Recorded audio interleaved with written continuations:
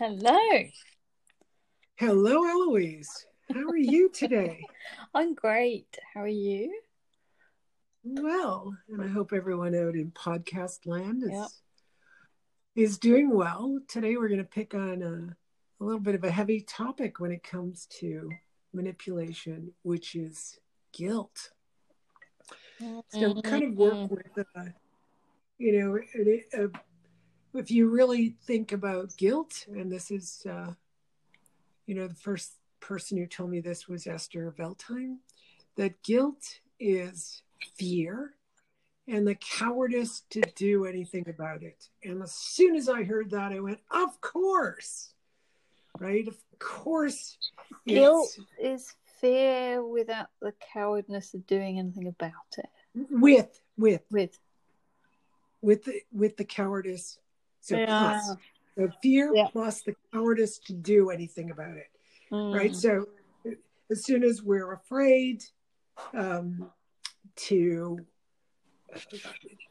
simple things like, I don't want to take my child's iPhone away because I feel guilty. Not that you should do that. That's punishment, but I'm just using things that people say that they feel guilty about, which means the cowardice to do anything about it. I am not saying that you would necessarily be taking the iPhone away. But it's the cowardice to step up and, kind of work through some of the things that we talk about on the podcast, which, is, are we manipulating ourselves to think that is the only solution to the problem? I think I've brought up once that, when a child has a problem in the family, maybe the whole family dynamic needs to change. So,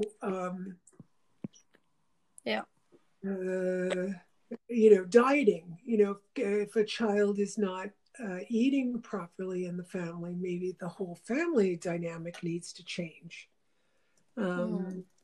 If you sometimes a woman, and I say more often it's a woman, but so do men do this, they feel more impotent in a relationship. And the person who feels more impotent actually has more control in the relationship. I'm the doormat. I'm what everyone steps on. Well, if you pull a doormat, everybody who's standing on it falls down. If you can pull it,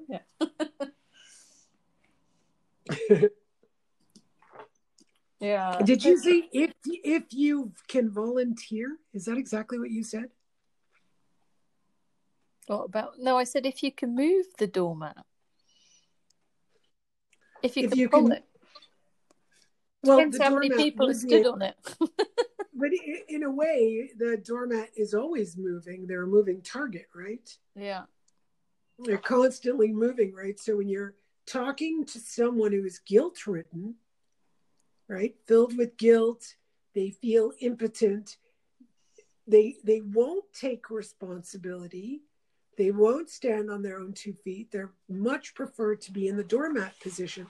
So they're constantly knocking everyone over like bowling pins. Yeah. And I say a moving target because you're trying to have a conversation with someone who feels guilty, but the guilt is constantly moving them around. I'm following my guilt, so I'm not going to do this because of that. Well, I didn't take responsibility in that situation because you blah, blah, blah, right? So as soon as I say, okay, Eloise, what's a circumstance we could use for us? Eloise, we're supposed to do this podcast at 10 a.m. and you weren't there. So I couldn't get my stuff organized. So now I'm blaming you. I feel too guilty to take responsibility. And, let's say, well, why don't you go on yourself, Terry-Ann, and start the conversation? No, but we're supposed to do it together. Right? Or what? Or phone me and remind me. Or Phone me, remind. Good, great. So sorry, it cuts out a little bit. So yes, phone me, remind me. Well, you're supposed to know, right? So it's this constant moving target. You can't get the person to stand in a position and take responsibility because they'll think I'm being blamed for something. And I need to escape that blame because I'm too much of a coward to take responsibility for my inaction. yeah. Right? So great example that you gave. Great example. The bird, you won't believe my bird. He's going for coffee and he wants to bite me because I'm not giving him coffee. He's having withdrawal symptoms. Yes. So, there's a good one, right? Feeling guilty that the bird is upset with me because he wants coffee. And then I give it to him, then he gets sick. Right? And then you feel guilty again. These are ridiculous things that we all do in some way. Yeah. Now, I'm sure everyone out there is going, I don't do that. Yeah, well, I don't do, you could say I don't do it. This is another piece I wanted to bring up today was that we have a dark and light side. And if we don't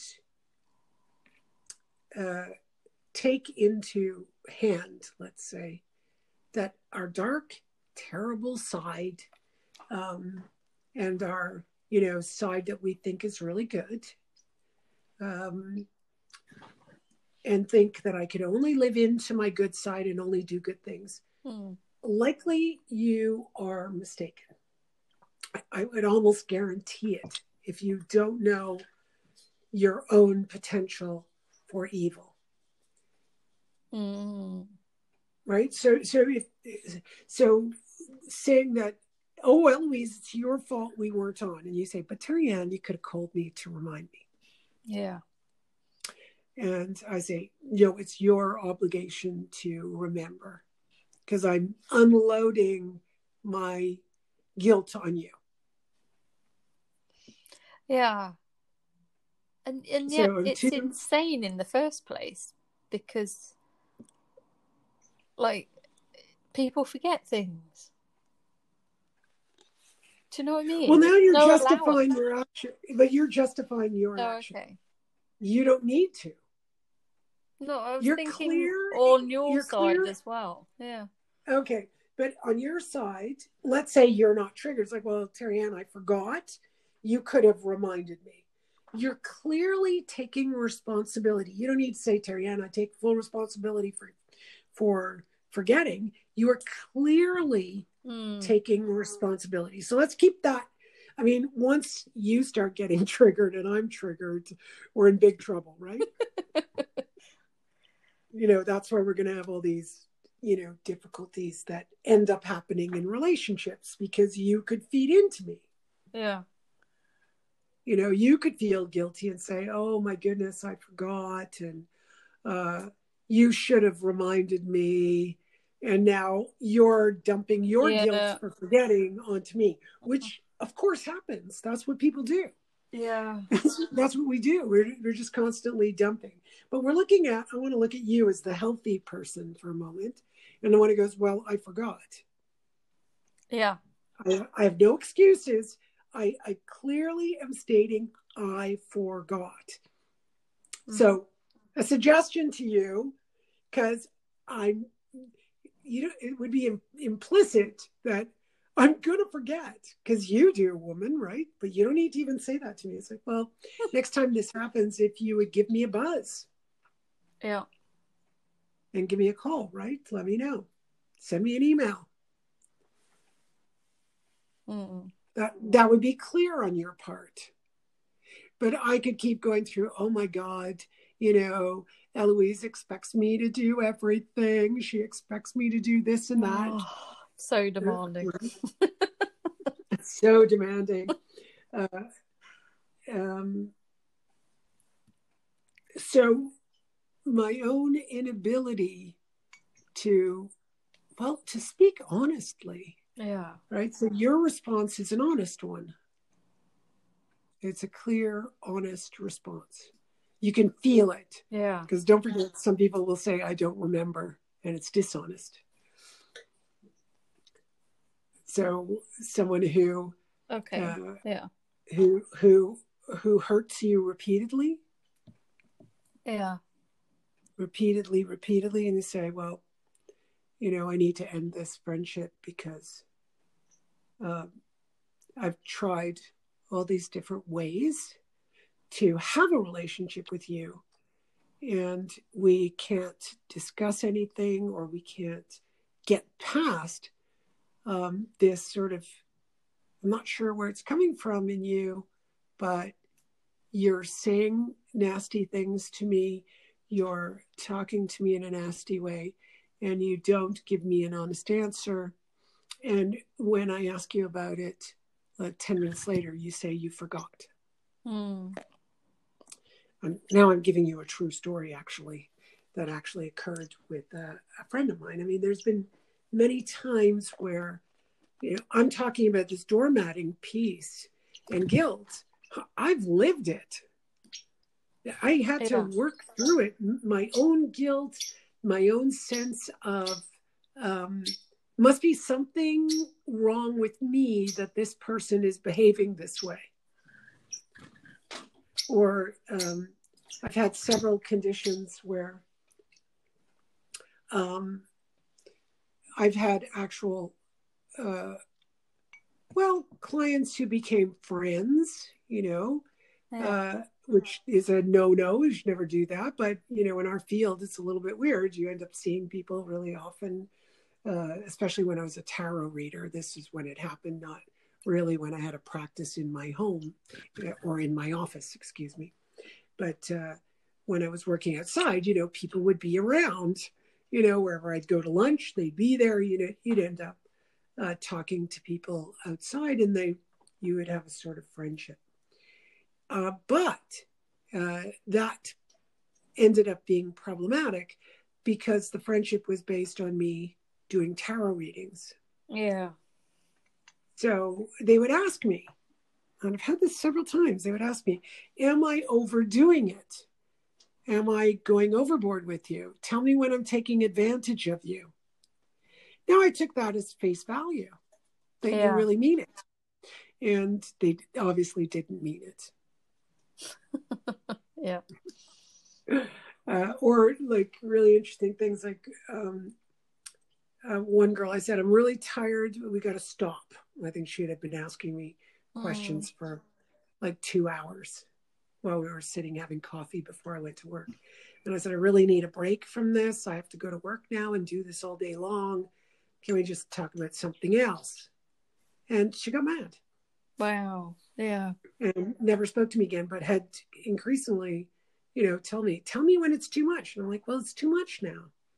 And wow, it was over. So it's that moment of, okay, I know that I felt guilty in many ways to stop doing it, but I had reached my limit, and it was like, okay, well, now I can say it's enough.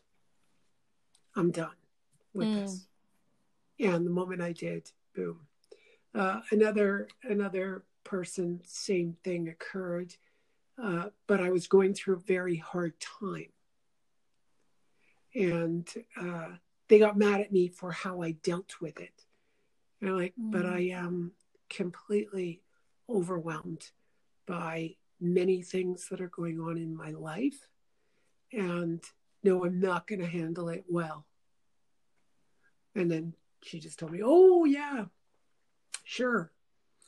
Now that explains everything. I said, well, that's not quite a good enough reason. It's what I don't understand is why you think that I should behave in a particular way. And that really puts a strain on our friendship. If you think that when I'm overwhelmed, I'm going to be polite about it. When I'm, upset and grieving, and that I'm going to turn around and treat you better than myself. Yeah. You're a friend. You don't like it. Okay. I don't criticize your way of treating me. Yeah, because there's a language. I know.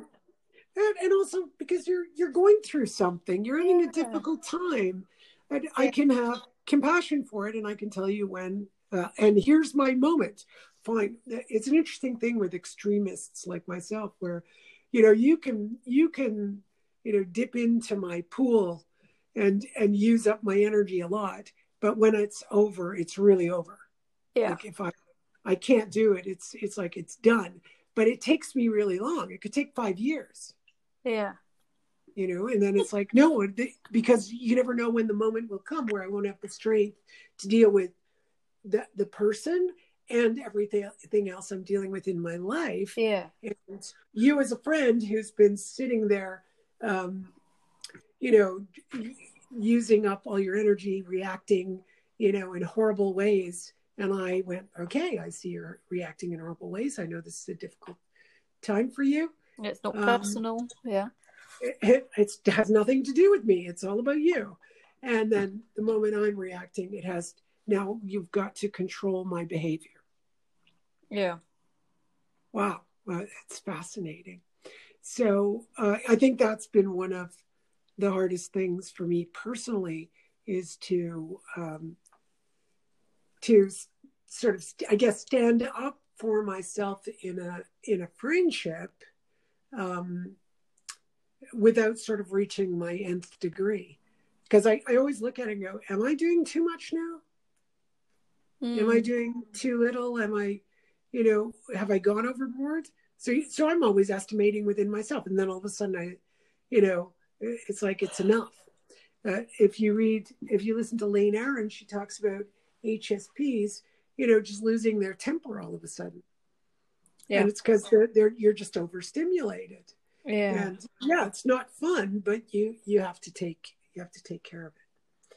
So, okay. So bringing all that together, I'm giving a very personal stories here, but I think they're good stories to understand that, well, there's a fine line between being a doormat and I'm a pretty strong person. I can take a lot. People can dump a lot on me and I can take it. And I find ways to deal with it on my own. As I age, I can't deal with it as much. Yeah. That's fascinating. So is it age? Is it, wisdom? Where I don't want to anymore. I don't really want to sit and listen to people's problems, where before, likely a lot of it was connected to, I need to do this to have a friendship. This is what people do in a friendship. Yeah. So you can imagine, there I was in a way like a doormat. And then the moment I couldn't do it, I'd pull the doormat away and they topple over. So in a way, I'm not making the clearest stories, but I'm sure people can relate in some way, that if I was always saying yes, and then all of a sudden said no, they might feel as though the mat or the rug has been pulled out from under them.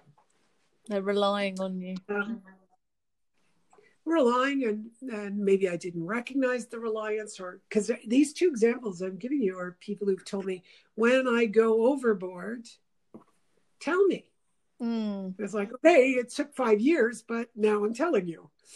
I don't want, no, you didn't give me a description of exactly how I'm supposed to tell you you're going overboard. Let's write a contract or something. Yeah. Yeah. Okay, that's one thing. Now, the other one is when I always examine these stories in my life to see, am I doing this at the present? It gets very complex, because am I living because this is my natural way of doing things? Is this just, I'm extreme in many ways. I'm extremely out there in the world, and then I'm extremely secluded. I give my all, even in these podcasts. Yeah. I give so much energy when I'm doing it. And it's tiring. Like you get to the end of the podcast, it's really hard to get back to doing sessions and work, right? So that's why we've kind of shortened them too, because it's like, well, how much can I put out there when there's really nothing coming back in, right? We don't have We don't have a paying website or people making payments or donations, that kind of thing. Would be nice if you did, but you can always leave your email at info@doseoftruth.com. Exactly. Which helps too, or just, tell people about it, which, contributes. So we're always looking for a way to moderate that as well. So I guess what I'm saying is to have the courage to really be in service to oneself. And that takes courage. When we are not in service to oneself, we are in service to guilt. So we become self-serving. So you get this person feeling guilty, and they're a constant moving target. You can't pin them down. That's how I see it, that imagery. It's like, my God, I can't pin you down. I don't know what you think. I don't know what you want. I don't know where you stand. I don't, even in any, because we don't stand in the same place in any given moment. Yeah. My boundaries right now won't be my boundaries next week. So, today I may be able to give, half an hour's worth of energy, and next week I might give an hour. I don't know. It's not about making a confined boundary. It's about where is my boundary today? Where does it stand? It's just like, how much food can you put in your tummy? I'm a little bit hungry, you just have a little bit of food. And you're very hungry, you have a little bit more food. It's not the same. It's not always the same. You could have missed a meal. You could have exercised way more than usual. So just as food is not always the same, liquid water consumption isn't always the same. How much you exercise isn't always the same. Yeah. So why would what I do with you be the same? It wouldn't be. No. So now within that idea that my boundaries are different, I need to be stating where I'm at in a particular moment. If somebody doesn't, they feel guilty, and they're always trying to fulfill you. You never know what's going on. Yeah. They might react vengefully towards you. Passive aggressively. Yeah. Their guilt will, I like the analogy that Jordan Peterson uses, which is, pick up your own GD cross, right? Your own goddamn cross, and bear it. And what we like to do is pick up somebody else's cross and bear it so that we don't feel guilty, which is really, there's the dark side coming out, and we don't realize, we think we're being good, but that's not what good is. How do we know what being good is? Yeah. What is goodness? It's really a combination of everything we've talked about through these podcasts, but one of them is, well, I'm not good and I'm not bad, but I know I have both within me, and it's really easy to go into resentment. I do everything for my children. I'm such a good person. Yeah, no, that's really ugly that you just said that. Right? I do everything for my children. I'm always taking care of them. Well, yeah, why do you think that's even good? And people will sit around and say, oh, she's so good. Such a good mother. Such a good mother. I do this for my kids. I do that for my kids. What are you talking about? Why is this good? Is that what makes goodness? And then the minute your children don't behave the way you want them to, right away it's, look, I do everything for my children and they're so ungrateful. Yeah. Well, now, what's that all about?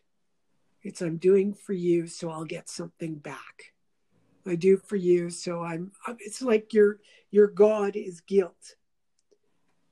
And that has to be in and of itself evil, right? Yeah, that's just mad. has to be in and of itself evil. If I think guilt is God, it's what leads me, it's the place I come from. It's going to come from cowardice, a lack of responsibility, because I'd be too cowardly to take responsibility.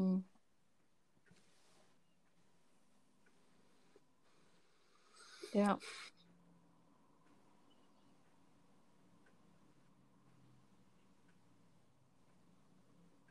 Have you frozen, or are you thinking? A little bit, yeah. There are just too many. I'm just feeling all the concepts. Yeah, I think I was doing the same. Right, because it's so complex how we operate from this place of fear and the cowardice to do anything about it. And usually the mind sets in and says, well, you should just stand up for yourself. You should have a discussion about it. Actually, no, that could be one of the solutions once you get there. But your primary target is to be brave enough to start to face yourself and say, no, I do have this resentful, jealous, fearful side that takes me over, and I'm too much of a coward to kind of say, okay, there's my fear, let me step over it. Yeah. You know, there've been extremes throughout history. It's so interesting, themes in life. You know, there was a time where it was spare the rod, spoil the child, right? It's like, what? And now it's, you know, everything is for the child, and the child doesn't take responsibility. Well, it can't be either of those, can it? It's got to be, I am taking responsibility for my own actions. I'm no longer this moving target, because the moment you try to communicate with me, I'm jumping to the next excuse or reason why it's your fault, or someone else's fault for that matter. Because I can't deal with my own fear of the fear of being responsible for my actions, the fear of being responsible for my life, fear of being responsible for this thing that I live in. Yeah. Right? I'm living in this body. It has certain ways of dealing with the world that, you know, don't necessarily have anything to do with my volition. Yeah. You know, you can have, you know, I notice my character is extreme. Okay. Is that ever going to go away? Do I need to cure that? No, but I need to get a handle on how to take care of it. Okay, I am going to go to extremes. All right. Okay, so deal with it. Deal with it. Take practical action. Or this whole HSP, high sensitive person.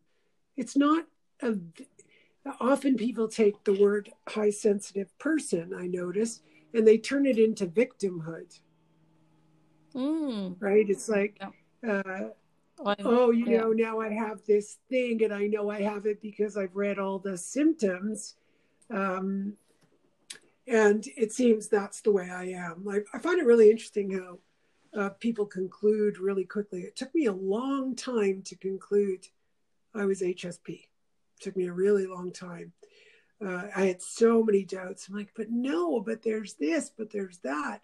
Like, you know, why was I able to be surrounded by so many people? And it took a long time to sort of break it down and go, oh my God, you are overstimulated. You just had different ways of handling it. Like, the end of the day, if I was surrounded by many people, well, I would drink a bottle of wine. Yeah. And it would calm my nerves down. Or I would eat too much. Or I'd start to crave sugar. And it took me a long time. It took a year for me to start noticing, because my first thought was, no, you're not, because you can be surrounded by a ton of people. I can see some symptomatology that I might be HSP, but I don't believe it because it's not verifiable throughout my life. It took a really long time to notice, oh my God, look at the things that you have done to deal with your overstimulation. Yeah. The ways in which you've done it. So, it's very, very interesting how that overstimulation works. And it took a long time. Am I overstimulated to really understand what a high sensitive person is? So we've been talking about manipulation. And there's another way I've noticed, since I brought up a high sensitive person, that, a lot of people tell me, oh, they're high sensitive, and they use it as an excuse to dramatize things. It sounds funny, but it's actually something I've noticed quite a bit. Just feel true. Yeah. Right? Oh, I'm like that. I'm like that. I'm like that. And I usually think somebody who's so quick to identify themselves as something must either be completely ignorant of who they are, or they're so aware of who they are. So aware. Yeah. So when I first heard, Terry-Ann, I think you might be high sensitive, I watched the videos 1 time, 2 times, 3 times, read the book, went on, and I was like, I don't think so. I just don't think so. I had so many observations of myself. And then it started to dawn on me what it really meant, what was going on. And it really unraveled a lot of difficulties that I did have in my lifetime, and then brought in practical action. So those of you out there who think you're high sensitive, study yourself a bit and see exactly how it's going to help you to know that. You don't want to know a new label that you can just use to dramatize the way you are. Or to, some people I noticed misuse the term. There's one person who uses it as kind of they say high sensitive person, but I think they're saying ESP instead, extrasensory perception. That's what they tend to do. I'm the high sensitive person, so I'm really sensitive to everything that's going on around me. I'm picking up things. I'm, hearing more things. That's not high sensitive. High sensitive is the overstimulation of the senses. HSP, they haven't proved yet. ESP, they haven't proved yet in our genetics. We know we have a second sense, meaning, physical and subtle senses. And everyone has them at a varying degree. Yeah. And you could say the subtle senses are picking up things, but it's really the overwhelm from the stimuli that's coming in, and there are ways to handle it. There are ways to take care of it.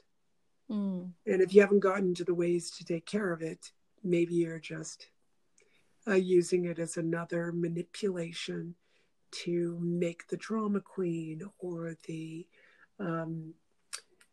part of you that feels too guilty, maybe to even take care of yourself, or to be in service to self. Oh, I can't be in service to self because I'm oversensitive. Well, what? Of course you can. Yeah. So, guilt can play a lot of role in manipulation, even in this case. I feel too guilty to get a handle on my life. I am too much of a coward to actually take the time it needs to take care of whatever you think is going on with you. And you get to manipulate everyone around you. Yeah. Right? So I'm HSP. I go and take care of it. I also have misophonia, which is those sounds that you have hatred for, like chewing sounds, that kind of thing, little noises, mostly, noises people make. And some people try to get the whole world to conform to their problem. I know, it's true. Like, you can't stand the sound, so now you're going to get everybody else to what? Stop eating? Yeah, that would be a good idea. That'll work. Yeah, that's certainly going to work, right? Instead of you figuring out the ways you're going to deal with it in yourself. And, getting mad at everyone. I know somebody might be listening to this who knows what I'm talking about. And we both know it. It is really aggravating. It's a terrible, terrible. It is a terrible thing to go through misophonia, but you still have to figure out ways to take care of it. If you don't, it's your own guilt, your own fear, plus the cowardice to do anything about it. Yeah. And I'm going to blame everybody else. There's the submissive, the apparent submissive. I'm submitting to all of your chewing noises, right? Pulling the carpet, pulling that rug out from everyone else. Yeah. Instead of, no, I'm going to be in service to self, which is clear. I have an issue, whether it's HSP, misophonia, pain, whatever. You get up and you deal with your stuff.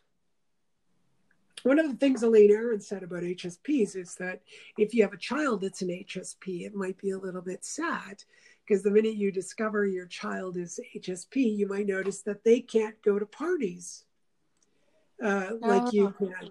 Can't go to dinner the way the rest of the family does. And I thought, okay, I would really be careful about that. They may not be able to socialize that way exactly, sure. But there are other ways, you can relate as a family. And the fine line between succumbing to the child's needs, or everybody supporting the child to do the very thing they need, or the child kind of taking it on their, being responsible, saying, no, I'm overwhelmed, I need to deal with it. That goes back to this idea that if the family has been manipulative, you can take any of these aspects, and I'm sure people can feel this within themselves, that they will manipulate once they discover something about themselves. Right? They'll manipulate others to kind of conforming to their needs. It's such a fine line, right? You could have parents who force their kids to do things, which means the parent themselves force themselves to do certain things they don't want to do. Yeah. Or they think that their way is just fine and everybody should do it. One size fits all. Yeah. Right? And then the other side is, once I recognize something, am I now feeding into the child as though they have a disability, and now the child gets to use it? Yes. When are they actually overloaded? It's so amazing how cowardice and fear work, right? Just so if the only thing I could find as a solution is that if I'm going to have fears, period. Yeah. And I have the courage, the bravery to get up and, despite my fear, do what it is I need to do. Yeah. And it might not be nice necessarily. Might not be. Yeah, not everyone's going to like it. Like when I had the courage to finally say, you know what, I don't even know if it was the courage. I just said no. So those two stories, there was someone else I had the courage, but these two stories I mentioned, I just said no. And I was kind of impressed by the retaliation immediately. Like, now I'm mad at you for saying no. And the other was mad at me for the way I said it. It's like,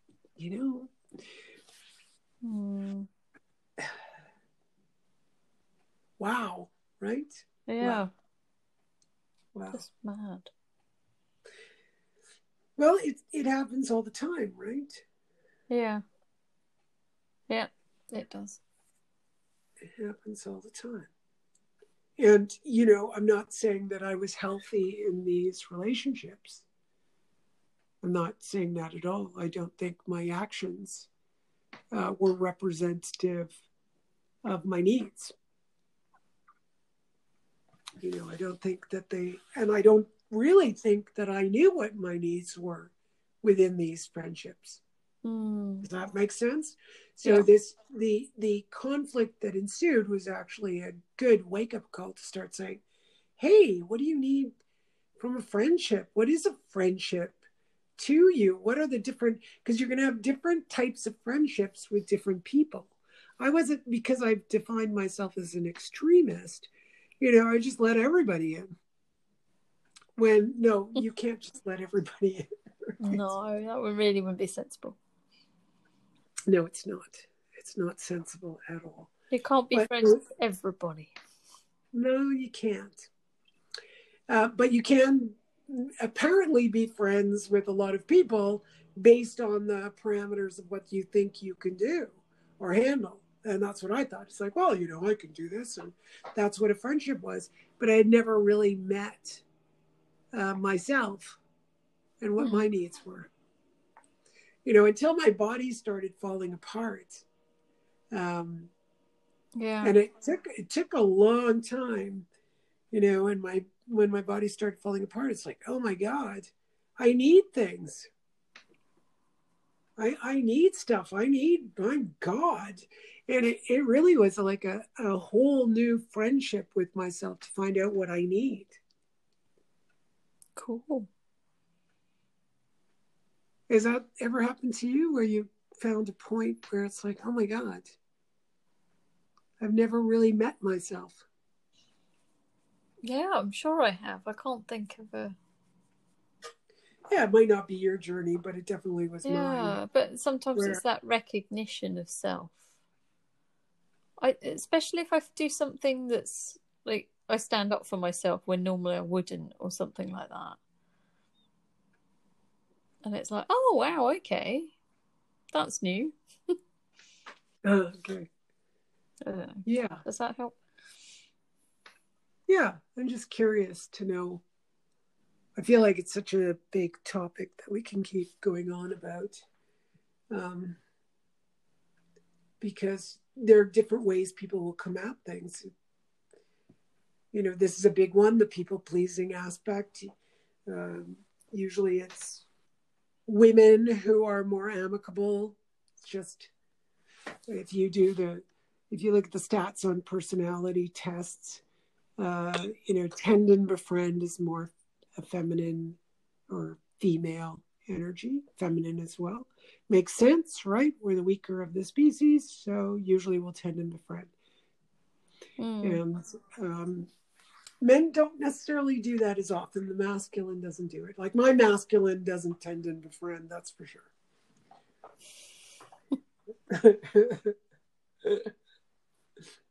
No. So,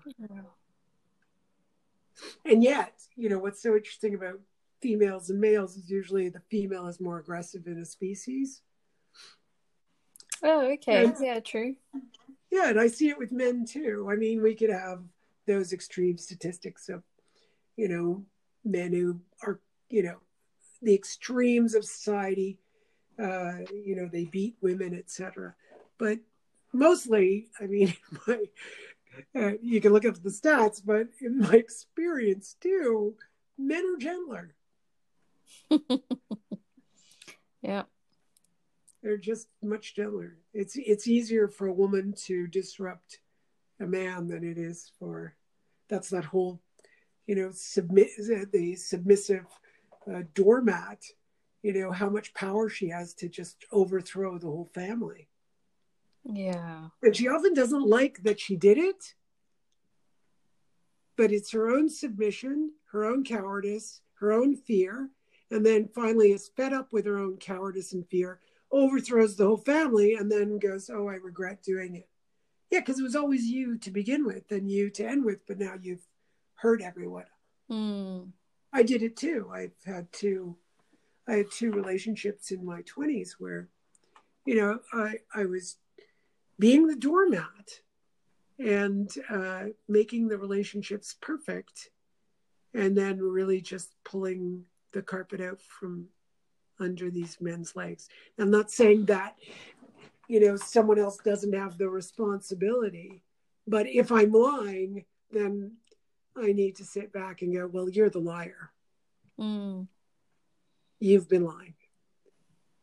right? This is what we don't realize in the manipulation, is if you're afraid and you're too cowardly, and you say it's because I feel guilty, you're also a liar. And I could say you are also a liar because I know I did it.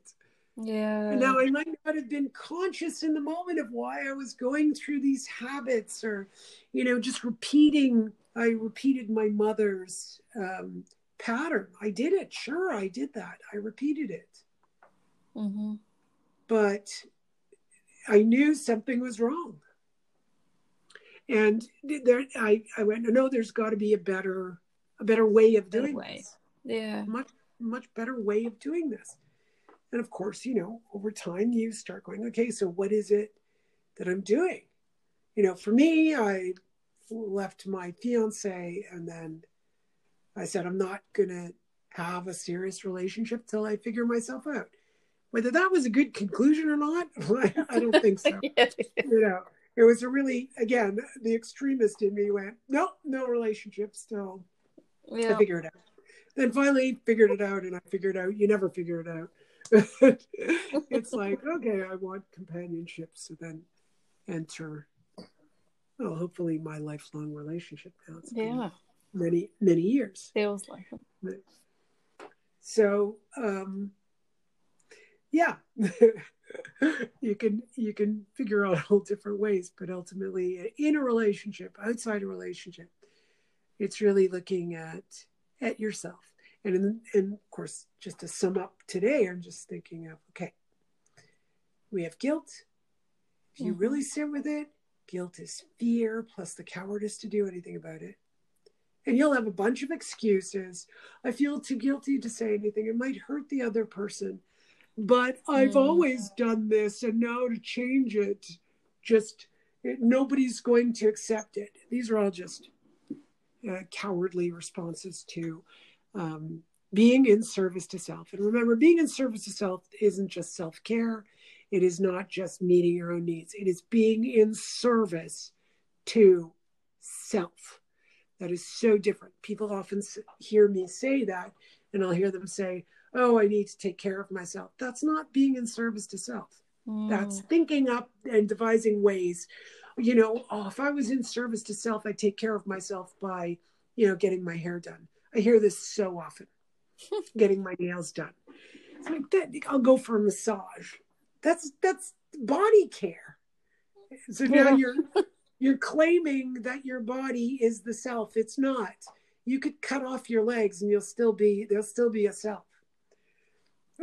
Yeah. Your body won't be the same. And we know from people who actually lose limbs, their level of happiness after a year is the same level of happiness to people who have limbs, Yeah. So loss of a body part isn't. I always think it's not so ideal, but it's not the end of the world. It's not ideal, but we are aging. I mean, my boobies aren't as high up as they were. My skin's different. It's got things on it, little sunspots and these weird little liver spots. There's some wrinkles and jowls and wow, that's like a deformity. I mean, if I look back in the past, I'm like deformed now. But we're constantly changing. If you're identified with the body and the body should remain consistent, well, you're going to do some weird things, aren't you? Yeah. I just saw an actress who I always thought was really beautiful. I think her name's Famke. She's one of the what's that called? That movie, the X-Men. She's Jane Grey in the X-Men. And I just saw her in a movie. It's quite good. Postcard Killings. I thought it was really good. But I hardly recognized her. She had transformed her face so much. So she was just this kind of weird. It's just weird. It's hard to look at. It's like, wow, you're such a beautiful woman, and you would age so gracefully and beautifully. Even your wrinkles would be beautiful, and yet you did this really strange thing to your face. And, I find that weird when people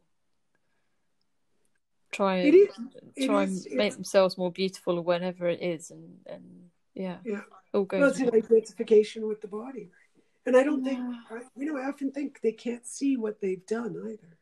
Yeah, obviously, yeah. I can't see that.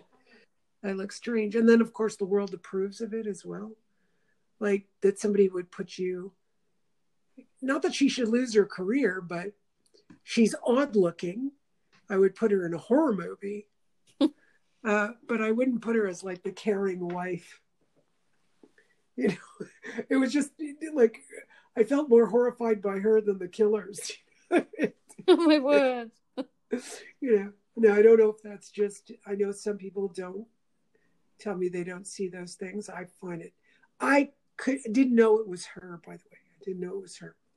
It was Jimmy who I guess sees things in less detail. So I'm like, yeah, it does look like her. And he goes, no, it is her. I'm like, no. And literally the details, I couldn't recognize her. Even when I found out it was her, like I needed the proof, I still couldn't. I'm like, okay, I can kind of see how she looks like that other actress, but it's not. And yet it was. It's just crazy. Crazy. Yeah. All right. So we've gone off on tangents, but we'll continue. Yeah. Yes. There's so much to go explore when it comes to manipulation, guilt, just the basic functioning of this human organism. Yeah. All right, my love, and bye everyone in podcast land. Yes, podcast land. Hope you're enjoying that, and we will see you next week.